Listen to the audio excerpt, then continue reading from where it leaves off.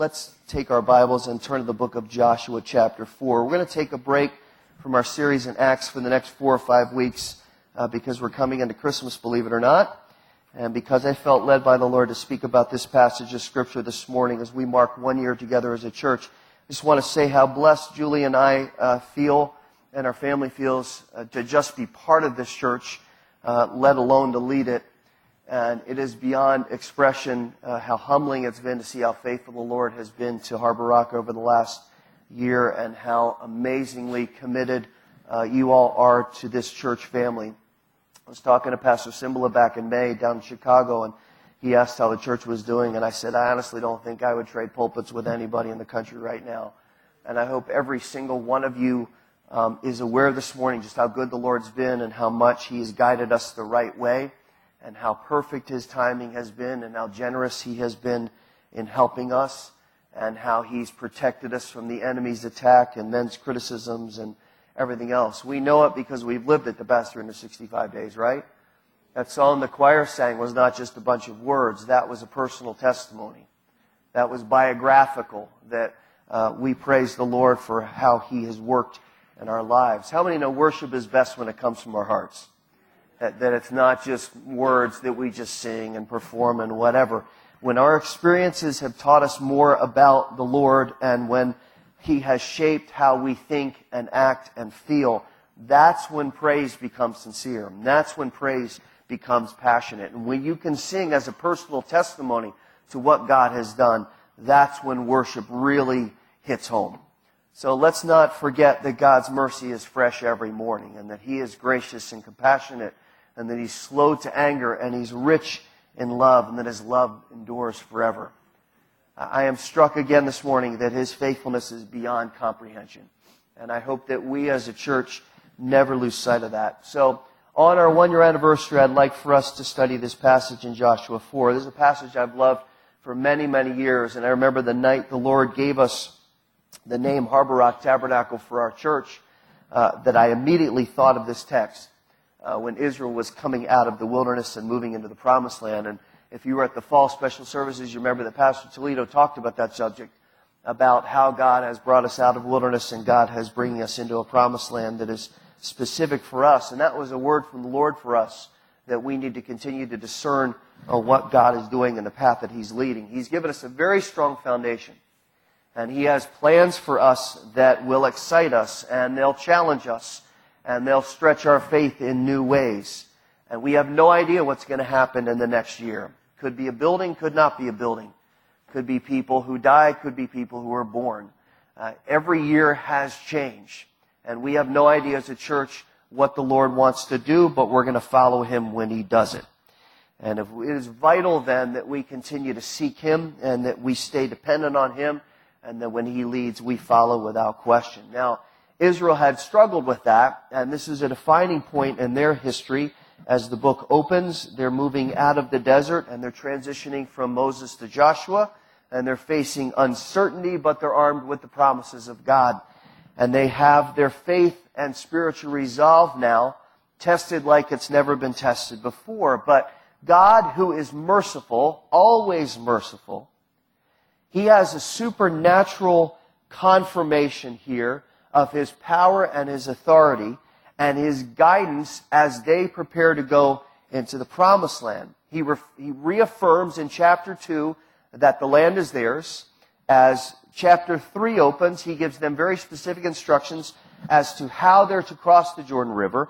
And then starting in chapter 3, verse 14, you can just glance at it as I talk, the priests enter the water carrying the Ark of the Covenant. And the water of the river backs up and stands up in a heap miles away, north of the crossing site. And the priests stand in the middle of the river on dry ground, and all of Israel crosses over the dry ground into Canaan. Now let's pick it up just with that background, chapter 4 and verse 1. Now when all the nation had finished crossing the Jordan, the Lord spoke to Joshua, saying, Take for yourselves 12 men from the people, 1 man from each tribe, and command them, saying, Take up for yourselves 12 stones from here, out of the middle of the Jordan, from the place where the priest's feet are standing firm, and carry them over with you and lay them down in the lodging place where you'll lodge tonight. So Joshua, verse 4, called the 12 men whom he had appointed from the sons of Israel, one man from each tribe. And Joshua said to them, cross again to the ark of the Lord your God in the middle of the Jordan, and each of you take up a stone on his shoulder according to the number of the tribes of the sons of Israel. Let this be a sign among you. So when your children ask later, saying, what do these stones mean to you? Then you shall say to them, because the waters of the Jordan were cut off before the ark of the covenant of the Lord, when it crossed the Jordan, the waters of the Jordan were cut off. So these stones shall be a memorial to the sons of Israel forever. Then the sons of Israel did as Joshua commanded and took up 12 stones from the middle of the Jordan, just as the Lord spoke to Joshua, according to the number of the tribes of the sons of Israel. And they carried them over with them to the lodging place and put them down there. Then Joshua set up 12 stones in the middle of the Jordan at the place where the feet of the priests who carried the ark of the covenant were standing. And they are there to this day. For the priests who carried the ark were standing in the middle of the Jordan until everything was completed that the Lord had commanded Joshua to speak to the people, according to all that Moses had commanded Joshua. And the people turned and crossed. When all the people had finished crossing, the ark of the Lord and the priests crossed before the people. Now I want to talk this morning about why the Lord had the people of Israel build a memorial of rocks once they entered the Promised Land, and what it means to us individually and as a church. Now, when you think about the journey that they had had from Egypt to Canaan, there were so many memorable things that had happened that you would think that God would have said, that's important to commemorate.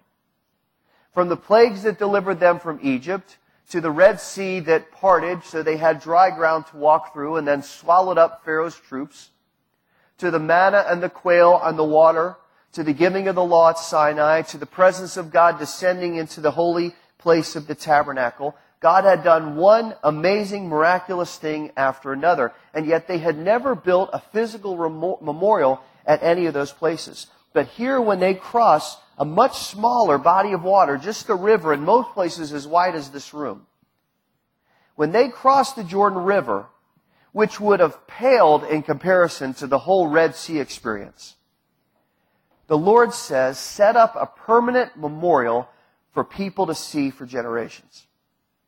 Now, it's interesting to see how the Lord prioritizes things in our lives, and there's a spiritual lesson here that we need to make sure that we don't miss. For centuries, people have tried to explain away the miracles of the wilderness, that the plagues were just a profound natural phenomenon, that the Red Sea was really the Reed Sea, just this little shallow body of water, and that somehow the wind blew and it kind of parted a little bit, and there was just very strong. Of course, it doesn't explain how it blew in both directions, so the sides stood up, but don't let the facts hit you. And that Moses found a natural spring, and that the birds were just migrating and flew low. Whatever people can do to try to justify their doubt. But it's interesting that nobody ever talks about this miracle. It's interesting that nobody ever tries to explain it away. Instead, they just ignore it, because there is no scientific explanation for how water can back up against gravity and stack up in a place and stay there. You see, when the people finally trusted the Lord and it came time for them to experience the certainty of His provision, He did it in a way that could only be explained that God did it. And that's what the Lord wants us to know and to believe and to think every day. That He can provide, that He's willing to provide, that He's faithful to provide, and that He will provide, sometimes in very dramatic ways, when we just trust Him. And whatever you're dealing with this morning, whatever your circumstances are, that truth is for you. And it is profoundly simple, but it is the core of our beliefs, and it's the foundation of our spiritual walk. And just as Israel learned after 4 decades of doubt and fear and resistance, you can have confidence in the Lord, and how many know He will never fail you or forsake you? Never. Now, the way they cross leaves absolutely no question, not only that the Lord had done it, but also that He was placing Himself in the center of the situation, and that He expected to be in the center of their lives and their nation. And for so long, the people of God had missed that principle. They had ignored it, and fought it and rebelled against it and complained about it and looked for other alternatives and intentionally forgot about it, but not anymore. If there was one thing the wilderness had taught them, once all but 2 of them had died and a new generation had risen up that had never experienced any of those miracles, it is that the Lord expects His people to love Him and trust Him and obey Him and follow Him. And all of that was encapsulated in this one event. Priests are standing in the middle of the water, or where the water used to be, with the ark, the presence of God, and the dry ground reminds them of His mercy and His consistent faithfulness, and the promised land is on the other side, and they're crossing on the dry ground, and they're going over there, and all of it is right there in that one picture. There's no way Israel could miss this. But just to make sure, look at what the Lord says. Build a memorial. Get 12 rocks, 1 for each tribe. Take them from the middle of the dry riverbed, right around the feet of the priests as they stand holding the symbol of my presence, and bring them over into the new land and stack them on top of each other as a sign. So when your children ask what they mean, you can say, the waters of the Jordan were cut off before the ark of the covenant of the Lord. That pile of stones was a reminder of the Lord's hand of blessing, and it was a clear reminder that they and we need to remember and learn as we walk with the Lord. And I believe out of this there are at least four essential truths that those rocks represent that especially apply to us as a church today as we remember the last year and look forward to the years that we have ahead until the Lord returns. So let me just give you these 4 things and then we'll pray. I encourage you to write some things down this morning so the Lord would continue to impress your heart throughout the week. First principle of the rocks. The 12 rocks remind us that the wilderness has a very important purpose. The wilderness has a very important purpose. Those 40 years that they had spent wandering had been a spiritual proving ground. God was testing the authenticity and the sincerity of their faith. And for 4 decades, they had failed miserably. They had not been faithful to the Lord. And Israel's problem, and we often wrestle with the same issue in our own lives, is that they resisted the lessons of the wilderness rather than yielding to them. When we are in the desert, listen now, physically, emotionally, mentally, relationally, spiritually, when we're in the desert, the Lord uses that time as an intense spiritual training course to get us straight spiritually.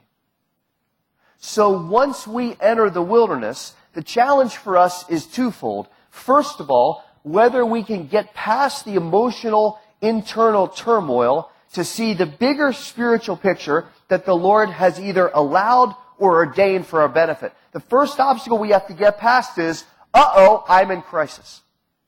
And then once we get past that, the second challenge is once we understand that His hand is in it, are we willing then to submit to His work of refining and maturation, or will we choose to resist it?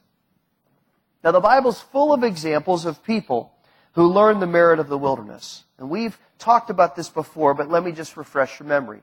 There was Joseph, rejected by his brothers, accused even though he was innocent. He became a man who influenced people spiritually, and he learned that God is both just and merciful, and that He defends His children. Moses, who was not allowed to hide by God after he ran away from Egypt, God dealt with his insecurity because he was using that as an excuse, and he became a leader who understood the righteous authority of God. David, who was isolated and disrespected even by his family, and then was chased by the ungodly king that he had been anointed to replace. He became a man who understood the sufficiency and faithfulness of God and the joy of being in His presence. Elijah, who was lonely and struggled with self-pity and had a hit on his life, he became a prophet who saw the power of God's hand. He saw how God confronts evil, and he saw God's expectation that no matter what the circumstances, we are continuing in the work of ministry. Job, who was stripped of everything, who had friends who couldn't have been more of a downer, who couldn't have been more of a discouraging voice to his spirit. He became a man who understood the sovereignty of God and the restoration of life as a reward for faith. And it goes on and on. Gideon, Ruth, Nehemiah, Isaiah, Daniel, Joseph and Mary, Paul, John, all of them. They all experienced the lessons of the wilderness and the purpose of the wilderness. I don't know about you, but I've been in the wilderness a number of times. Because apparently pride's a problem with me. I know, it's a shock. Pride's a problem. So the Lord always has to take us out of the wilderness and get to a place where it's just Him and us. Where there's nothing else to rely on, where He strips us down and says, I'm going to teach you that I'm far more interested in the fact that you trust me and learn from me and move forward as I lead than I am in you holding on to your self-reliance. God doesn't care about our self-reliance except when it gets in the way of our relationship with Him, and it always does. So He uses the wilderness to say, I'm going to teach you about following me. And as we learn and mature in Him, and what I quickly realized last fall as the church came into the existence is that the wilderness is so good and the wilderness is so important. Make no mistake, I hate it. And it's hard. But the lessons and the purposes of the wilderness are powerful and life-changing, and they have shaped my faith and they've shaped your faith in ways that would not have been possible unless it was just us and the Lord. And that's why He takes us there in the first place. But how many know that He doesn't just dump us and walk away? God doesn't just take you out in the wilderness and say, sorry, learn it. Praise His name. He always has a well-watered place that He wants to take us to when we've learned the lesson. Israel wandered for 40 years, but God was always taking them toward the place of milk and honey. He was always taking them, even when they circled day after day. And if you look at Deuteronomy 2, finally God says, you've gone around this mountain long enough. Because apparently they just kept circling this mountain, circling this mountain, circling this mountain. Finally God said, enough already, let's go. Even when they were circling, even when they were in that holding pattern over O'Hare, God always was pointing them toward the place of abundance, the place of blessing. And that's the second truth of the memorial. The 12 rocks remind us that the Lord provides a dry path when the water seems too deep. After 40 years of barren desert, after 40 years of no trees, no water, no springs, no lushness, no fruit, no nothing, how good did the Jordan River look to them?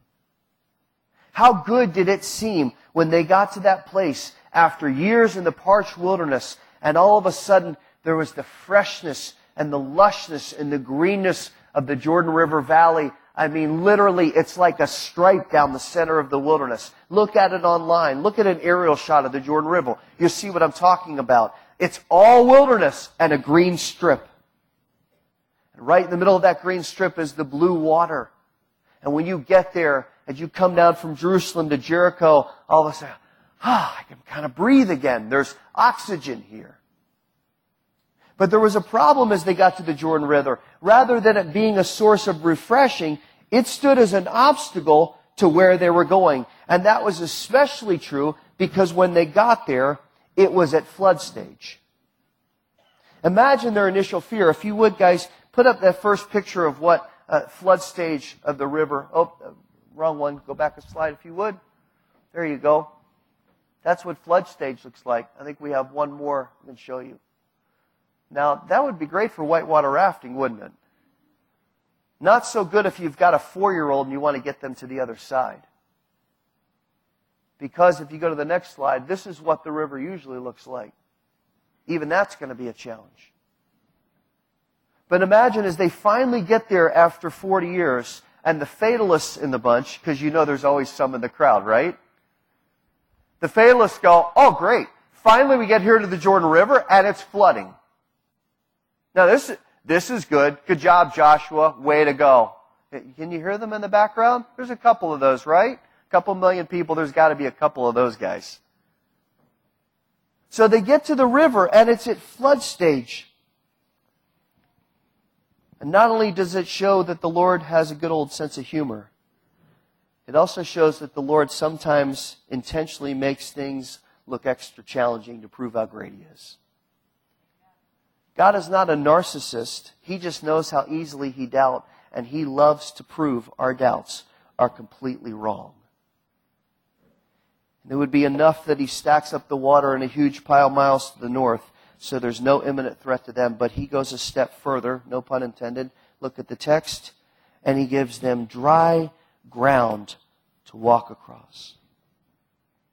Now, Israel's nature and human nature would have been impressed by the water stack, but then they would have been irritated that there was mud they had to slog through. So God makes the path dry and easy. Listen, when the Lord is leading in your life, the path is smooth. You may say, well, there are all kinds of big rocks in the middle. And yes, you gave us dry ground. It's very impressive. You stacked up the water and that there's not any mud here. But now I've got to get around rocks. And I believe, and let me speak for the Lord in the vernacular here, forgive me if I'm wrong, I think God says, are you kidding me? Really? I stacked up the water. It's miles upstream. There's no threat to you. I made dry ground. It's not mud. And now you're worried about the rocks? Let me show you what I'm going to do with the rocks. When God leads you, the path is smooth. When God leads a church, the path is smooth. That is how I have known for the past year that this church is of the Lord, because God only honors and blesses what honors Him. The Red Sea had been dry ground, and this was dry ground, and Israel had a lot of experience walking on dry sand, didn't they? And they had to marvel at the fact that the Lord's provision was so complete. So they didn't have any obstacles, nothing to distract them. They could just walk to the other side. But God's not done teaching them. He instructs them, take a man from every tribe. This is in verse 2. Send them back into the riverbed. Get 12 stones, 12 rocks from the middle of the river, right where the priests are standing, and take them over to the promised land and set them up as a memorial. Now, I don't want you to miss the location. They weren't supposed to get rocks from the edge where they could equivocate in their faith and explain that the rocks had been easy to get. He says, go out there in the middle, go out to the dry ground where there's no possible explanation other than that I did it, and I want you to notice your proximity to the ark. Because the ark is my presence, and again, I want you to be reminded that the only reason you can cross over this river and go to the land that I promised Abraham is because I opened up the path. This is the third principle. The 12 rocks remind us that the Lord is in the center of our plans when we listen to His voice and obey. The Lord is in the center of our plans when we listen to His voice and obey. What a promise that is for prayer. That when we align ourselves with Him, He aligns Himself right in the middle of everything that's going on in our lives. I love Psalm 46, and it gives assurance of this truth. Listen to what it says. God is our refuge and strength, a very present help in time of trouble. Therefore we will not fear, though the earth should change, and the mountains slip into the heart of the sea, though the waters roar and foam, the Jordan River at flood stage. Though the mountains quake at its swelling pride, there's a river whose streams make glad the city of God, the holy dwelling places of the Most High, and God's in the midst of her. She will not be moved. How much more did those verses mean as they're looking at the priest standing in the middle of the water where the water was with the ark? There's a river that makes glad the city of God, and God's in the midst of her. The Lord of hosts is with us. The God of Jacob is our stronghold. Cease striving and know that I'm God. I'll be exalted among the nations, and I'll be exalted in the earth. God is in the midst of the river that makes His people glad, and it had to be seared into their hearts and seared into their minds as they stood on the shore and they looked back, and there was no water, and the priests are still standing there with the ark, and the men go down and they start to pull stones from the dry riverbed. How much did that change their perspective when they came to Jericho and they came to Ai and they fought the battles to take the land? Let me ask you this morning, do you have the same confidence in the Lord? How has your perspective changed? How has your faith grown because of the time when God stood in the middle of the rivers that were roaring around you? The only time the churning water will intimidate us is when we have not listened to His voice and obeyed. Don't forget, God doesn't back up the water as they're still standing on the shore. The priests had to step out by faith carrying the ark. And as soon as they put their foot in the water, the people literally saw the water back up, back up, back up, back up, back up. And it wasn't slow. They had to step out there in faith. Now you're thinking, well, that was easy. God had spoken directly to them. Let me refer you to the book that you're holding in your hand. This is 66 books of God speaking directly to us. And it's easy to say, well, if I just could hear God's voice audibly, I would really trust Him. You do hear God's voice audibly. It's right there. And the Bible says, blessed are those who don't see and believe, because theirs is the kingdom of heaven. It's more blessed not to hear His voice audibly and to read this and take it by faith and say, Lord, you're good. You're so good and you're so faithful and I'm going to trust you. In chapter 3, verse 5, before all this happened, God had said, consecrate yourselves, because tomorrow I'm going to do wonders among you. Consecrate means to be holy and set apart. It means to prepare to be dedicated to the Lord. And it's the prerequisite for God doing wonders around us. And listen, those wonders don't always have to be parted waters. Inside this room is story after story after story about how the Lord has worked in your life in the last year. I'm almost tempted to ask 4 or 5 of you to come up here and give us 60 seconds on what the Lord's done in your life in the last year. Because I guarantee you we could get a line, not about this church, don't get me wrong, please understand me this morning, not about Harbor Rock, but just about how the Lord's worked in your life. How He's led you and called you and healed you and in some places allowed you to go through crisis so you would learn to trust in Him. And it's all because you listened and obeyed. Some of you are still in that listening and discerning phase. And I encourage you, do not stop. Do not turn away. Consecrate yourself, because He is going to do mighty wonders in our midst. Listen, I'm no prophet, and I'm not just trying to stir you up so you'll be all excited. I believe that with all my heart, God is going to do wonders in our midst. He is going to lead us in unique ways. He has a leading for every church. He has a leading for every believer. And He will lead us. And His actions toward us in the past and in the future are the fourth and final purpose of the memorial. Because the 12 rocks remind us that we need to keep talking about what the Lord's done.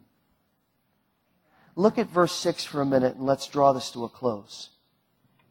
Joshua says, when your children ask later, what did these stones mean? Look at the next 2 words. I never saw them as clearly as I did this week.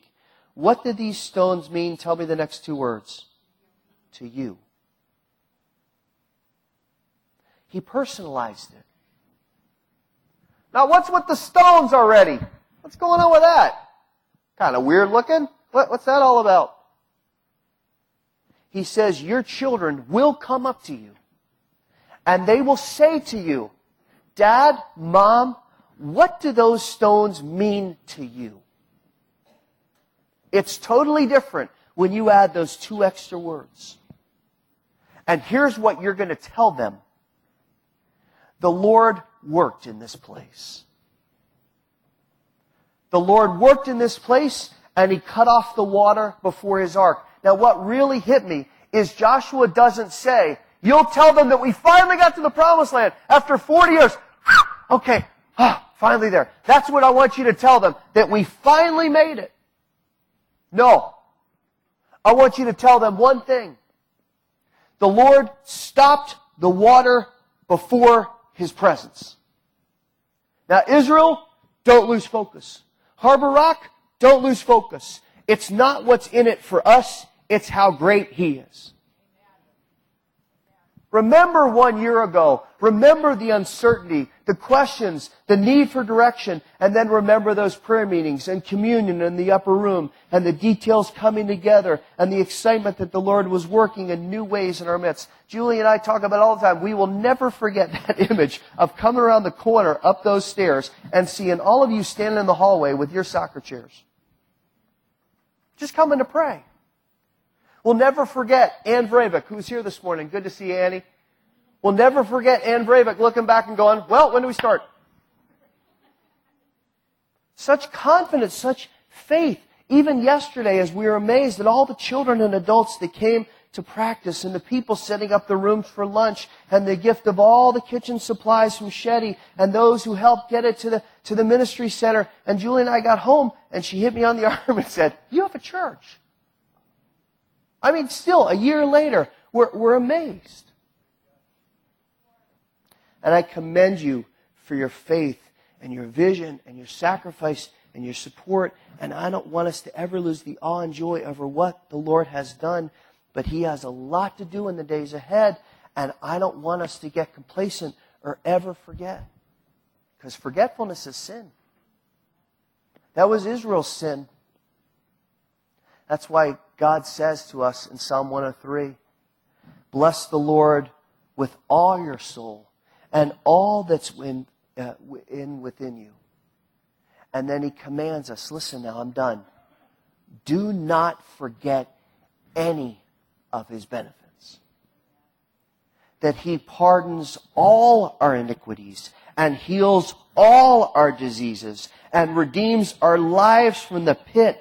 And oh, this is unthinkable, that He crowns us with loving kindness and compassion, and that He satisfies our years with good things, and that He has not dealt with us according to our sins, nor rewarded us for our iniquities. For as high as the heavens are above the earth, so great is His loving kindness toward those who fear Him. How many know that's true this morning?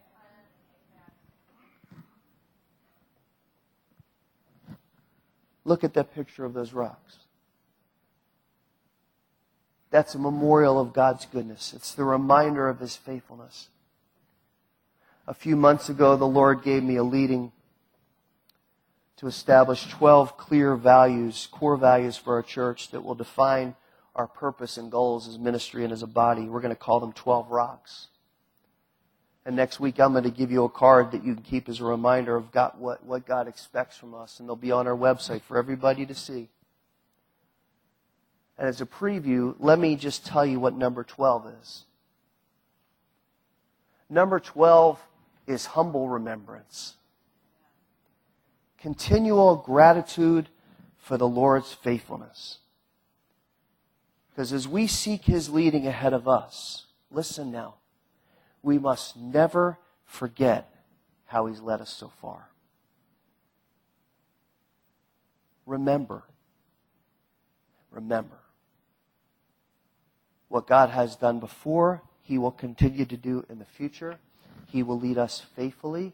And as we trust Him and obey Him and follow His voice, His leading will be beyond any expectation that we have. I want to ask us to do something different this morning. I want to ask you to stand. And before we sing, I spoke shorter this morning, so I get this privilege. I'd like for us to pray with gratitude for God's past provision. And I'd like us to pray with confidence for His future leading. And I'm going to ask some of you to lead us in those prayers. I want you to pray as the Lord leads. I want you to be respectful, because as many people as can pray, that would be wonderful. And I thought this morning, well, maybe we'll call people forward, those who want to pray about our future. I thought, no, we're going to do this differently. You're under no obligation to do this. Nobody's going to be looking, so it's just between you and the Lord. But I want to suggest that if you're willing to trust the Lord and follow His leading for you and for our church, that as we pray, you lift your hands to heaven, because that's biblical, It's not weird or mystical. The Bible says lift holy hands as you pray. So as an expression of dependence on God, because when a child needs their parent, what do? When they're standing in the crib, they do this, right? That's the principle. This is not to show off or to say, look at me, I'm waving my hands, hey! That's not what that is. This is saying, Lord, we depend on you. Lord, we praise you. You're our Father. We're your children. So as we pray, as some of you pray, if you want to trust the Lord for your life and for His leading for our church, as we praise Him and as we ask Him to lead us, you don't have to do it. Nobody's going to judge you if you don't. But as we pray, I want to encourage you just to lift your hands to the Lord and let's praise Him and let's call on His name. I'll close when we're done, but just some of you now, just praise the Lord. Just offer up a request to Him that He'd lead us. Let's pray together.